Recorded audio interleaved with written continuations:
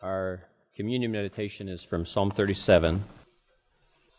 I'll read verses 16 through 20. 37, 16 to 20. A little that a righteous man has is better than the riches of many wicked. For the arms of the wicked shall be broken, but the Lord upholds the righteous. The Lord knows the days of the upright, and their inheritance shall be forever. They shall not be ashamed in the evil time, and in the days of famine they shall be satisfied. But the wicked shall perish, and the enemies of the Lord, like the splendor of the meadows, shall vanish. Into smoke they shall vanish away. Let's pray. Father, we thank you for your word. We thank you for the significance of it, the beauty of it, the truth of it, and the fact that it will come to pass, that we have your word on it. And we pray now, Lord, please open our eyes and our hearts and our wills to be conformed into the image of your Son. We give you thanks for this, your word, in Christ's name. Amen. Our first verse here is, a little that a righteous man has is better than the riches of many wicked. And this is a principle that underlies this verse. And it's actually a principle that I think we understand. It's just put here very simply, and so you can kind of overlook it. And the reality, though, is that wealth is relative. In other words, even wealth on this earth is relative. We live in America, and we are said to be among the wealthiest people on earth. And we are, when it comes to money and the way in which we live, the comforts that we have. Scott even enumerated them earlier. As a matter of fact, I would say that this is part 2 of the communion meditation today, because our messages will dovetail, I think, beautifully. So, yet, yes, Americans are very wealthy. Even poor Americans are very wealthy. When I drove around, I've mentioned this before, perhaps years ago, but when I would drive around Millington, Tennessee, in the rural areas, I don't think I saw one home that didn't have a humongous television antenna sticking out of it. I don't care how shabby that house was. It could be a shack, but they had probably a very nice television in that shack. And until this past Christmas, most poor people in this country probably had bigger TV than me. I finally broke down and got a big screen TV at Christmas, or at Thanksgiving. But anyway, in material possessions, yes, Americans are extremely wealthy. But money is not the only measure of wealth, and we are foolish to think that it is. It is a simplification, and yet it is one that we are all prone to. We are all prone to buy the lie that Americans are the wealthiest people on earth, because in many respects they're not. For instance, family. I think in terms of family, there are many other nations on this earth that have a higher regard for family, a higher value for family. They enjoy family life more. And there are some that lack family entirely.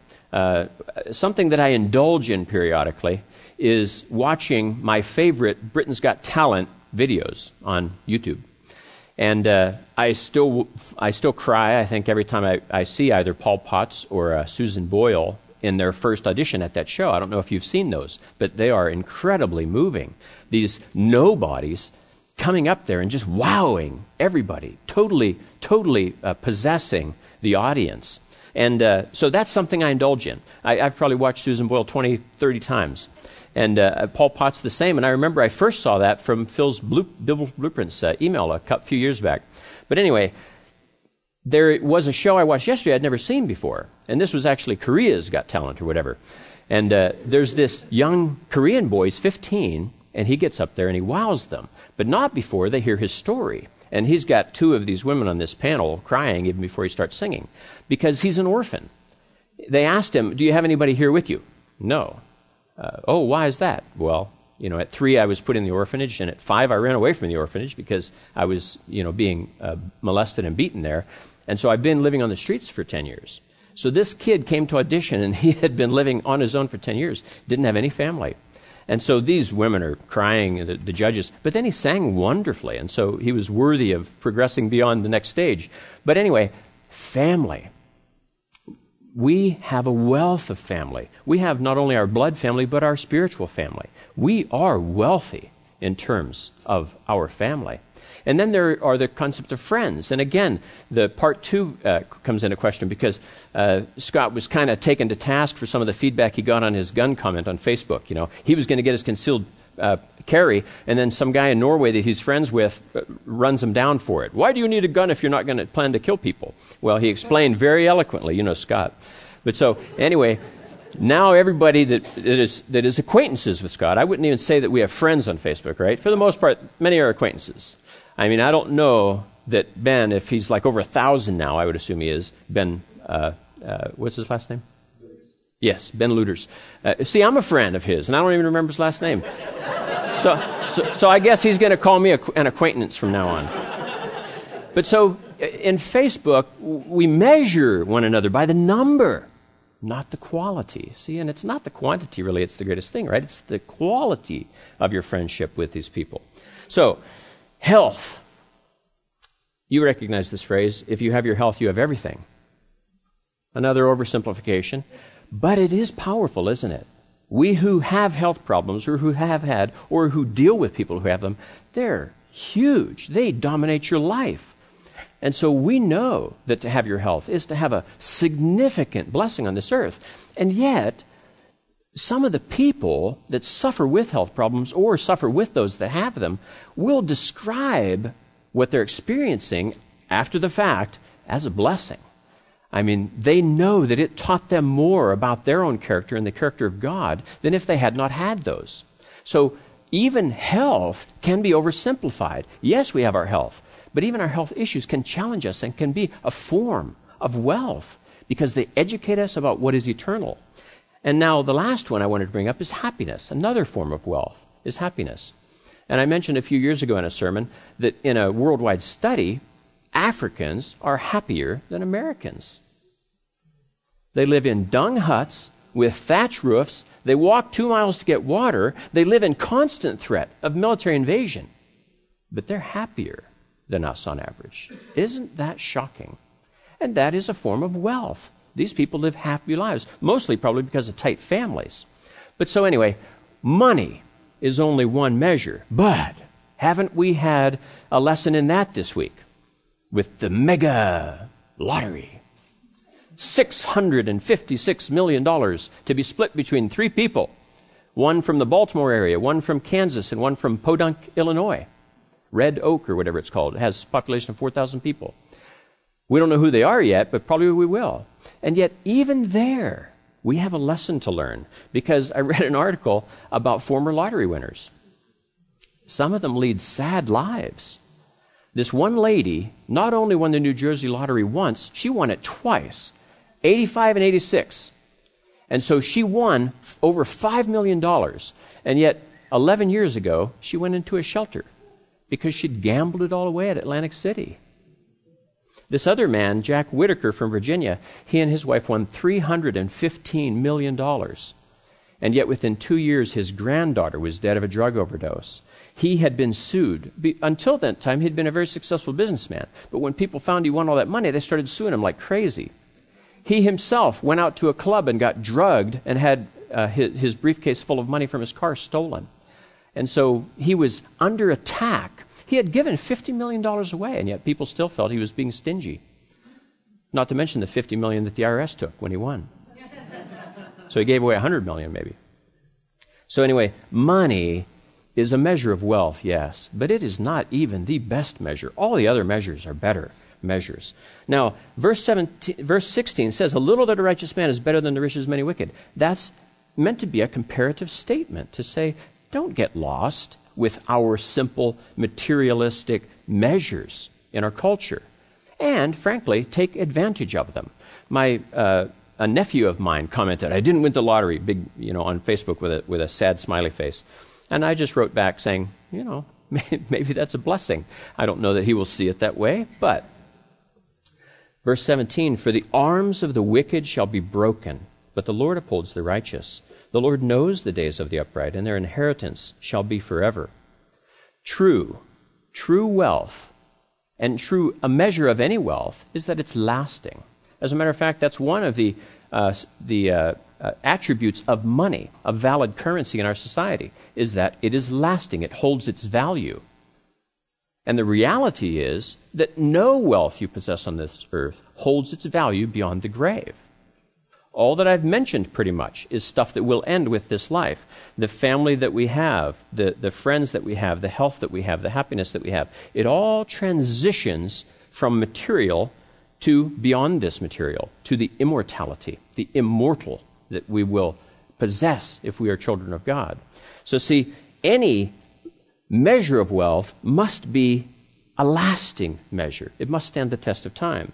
Jesus said this. It was when he had said, it is impossible or most difficult for the wealthy to enter heaven. And the apostles were surprised. And Peter said, but we have left family for you and homes for you. And this is what Jesus said.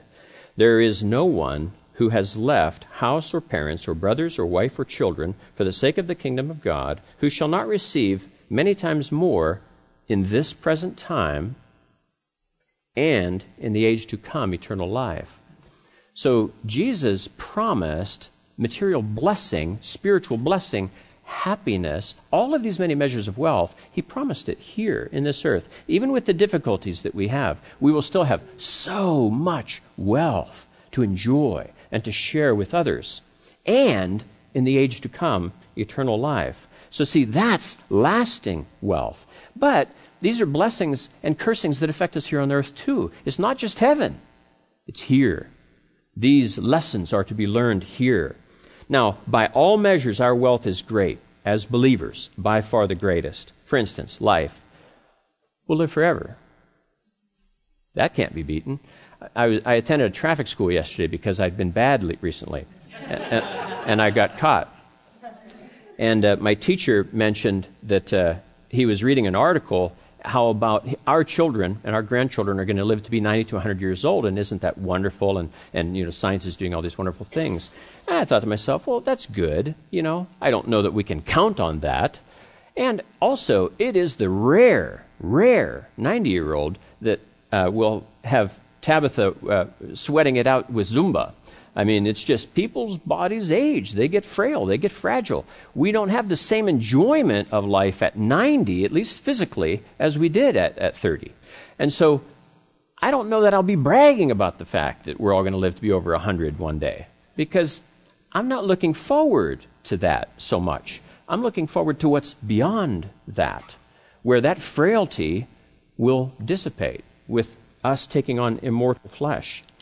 Health. Revelation 21:4, no more sorrow, no more pain, no more death. So we have perfect health in heaven. I was asking my wife, I love asking people about heaven because it really, I want them to stretch their way of thinking. Bill and I were talking about it recently. I've talked about it with a lot of people. And we talked about it here at the introduction. But I believe that, well, next one. Money. All the universe is God's, right? We will inherit the earth. God has already promised us the earth. He even gave us the earth once, right? He gave it to Adam. He's going to get it back. We're going to take dominion of it. And yet, the creation groans and travails in pain, and we are being redeemed. So see, what that teaches you is the economics of God. He is a recycler. He's recycling us. He's recycling this earth. I'm not big on recycling. I must admit, I am averse to it because people see it as the salvation through Gaia, the earth. But God is a recycler, so I don't want to toss out the whole concept of recycling. And so, God is not wasteful.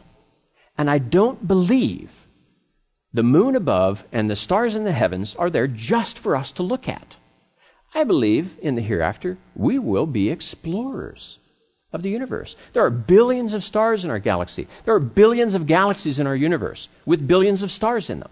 I believe He will employ us for eternity, populating the universe. I can't cite book, chapter, and verse on that. But I think that is true. It is consistent with God's character. And it is consistent with how He's blessed us on the earth and what He's commanded us to do on the earth. And it is remarkable to me that the humans have a hunger for this. Look how popular space and science fiction shows are. We have a hunger for space exploration. We can't get anywhere fast. It's all slow. So when we live forever, time doesn't matter as much, does it? So now we can go anywhere we want. It just takes a long time. You can get anywhere you want to. It just takes a long time. So anyway, that's my thing. I know you can't refute me. I know I can't prove it, but we'll find out one day.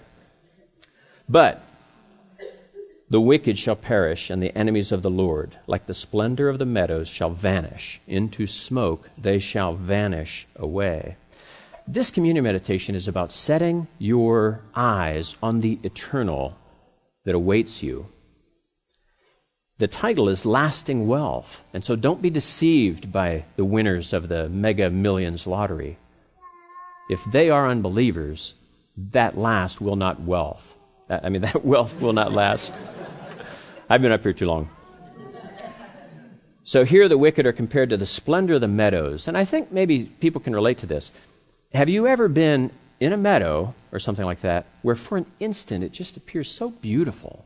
The sun is hitting just right, the wind is blowing just beautifully, but then 2 minutes later a cloud comes over and now it's not like it was before. It's just not as beautiful. I think that's what is in mind here. And also smoke, obviously.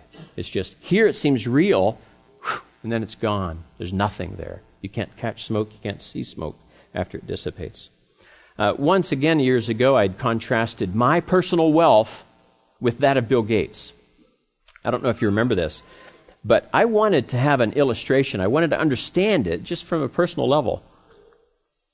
My walking down the hall at work and plunking 6 quarters into the soda machine to get a soda out, a 20-ounce soda for $1.50, is the equivalent of Bill Gates going down to the Lexus dealer and buying a new Lexus. He can buy Lexuses like I buy sodas at work. That's pretty remarkable. But given our eternal, lasting, infinite wealth, it is reversed. Unless Bill Gates humbled himself and came to faith, he is the one that is in the position of buying the sodas and me buying the Lexuses. That's the reality. That is an illustration that I think can stick with you to understand how important it is that we keep our eyes focused on the future and not be beguiled by this present world.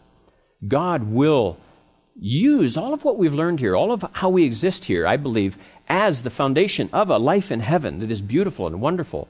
When I preached on heaven and hell a couple years ago, what I was kind of surprised by was the number of Christians, Bible-believing Christians, that are not motivated to go to heaven because they think they're going to be bored. I just find that hard to believe that people's imaginations are so limited. God is wonderful. We will not be bored. We just can't imagine what God knows. He knows. It says right here, the Lord knows the days of the upright. That's not just days that account here on the earth, right? That's days that apply on into infinity. God knows all of our days, these days and those days.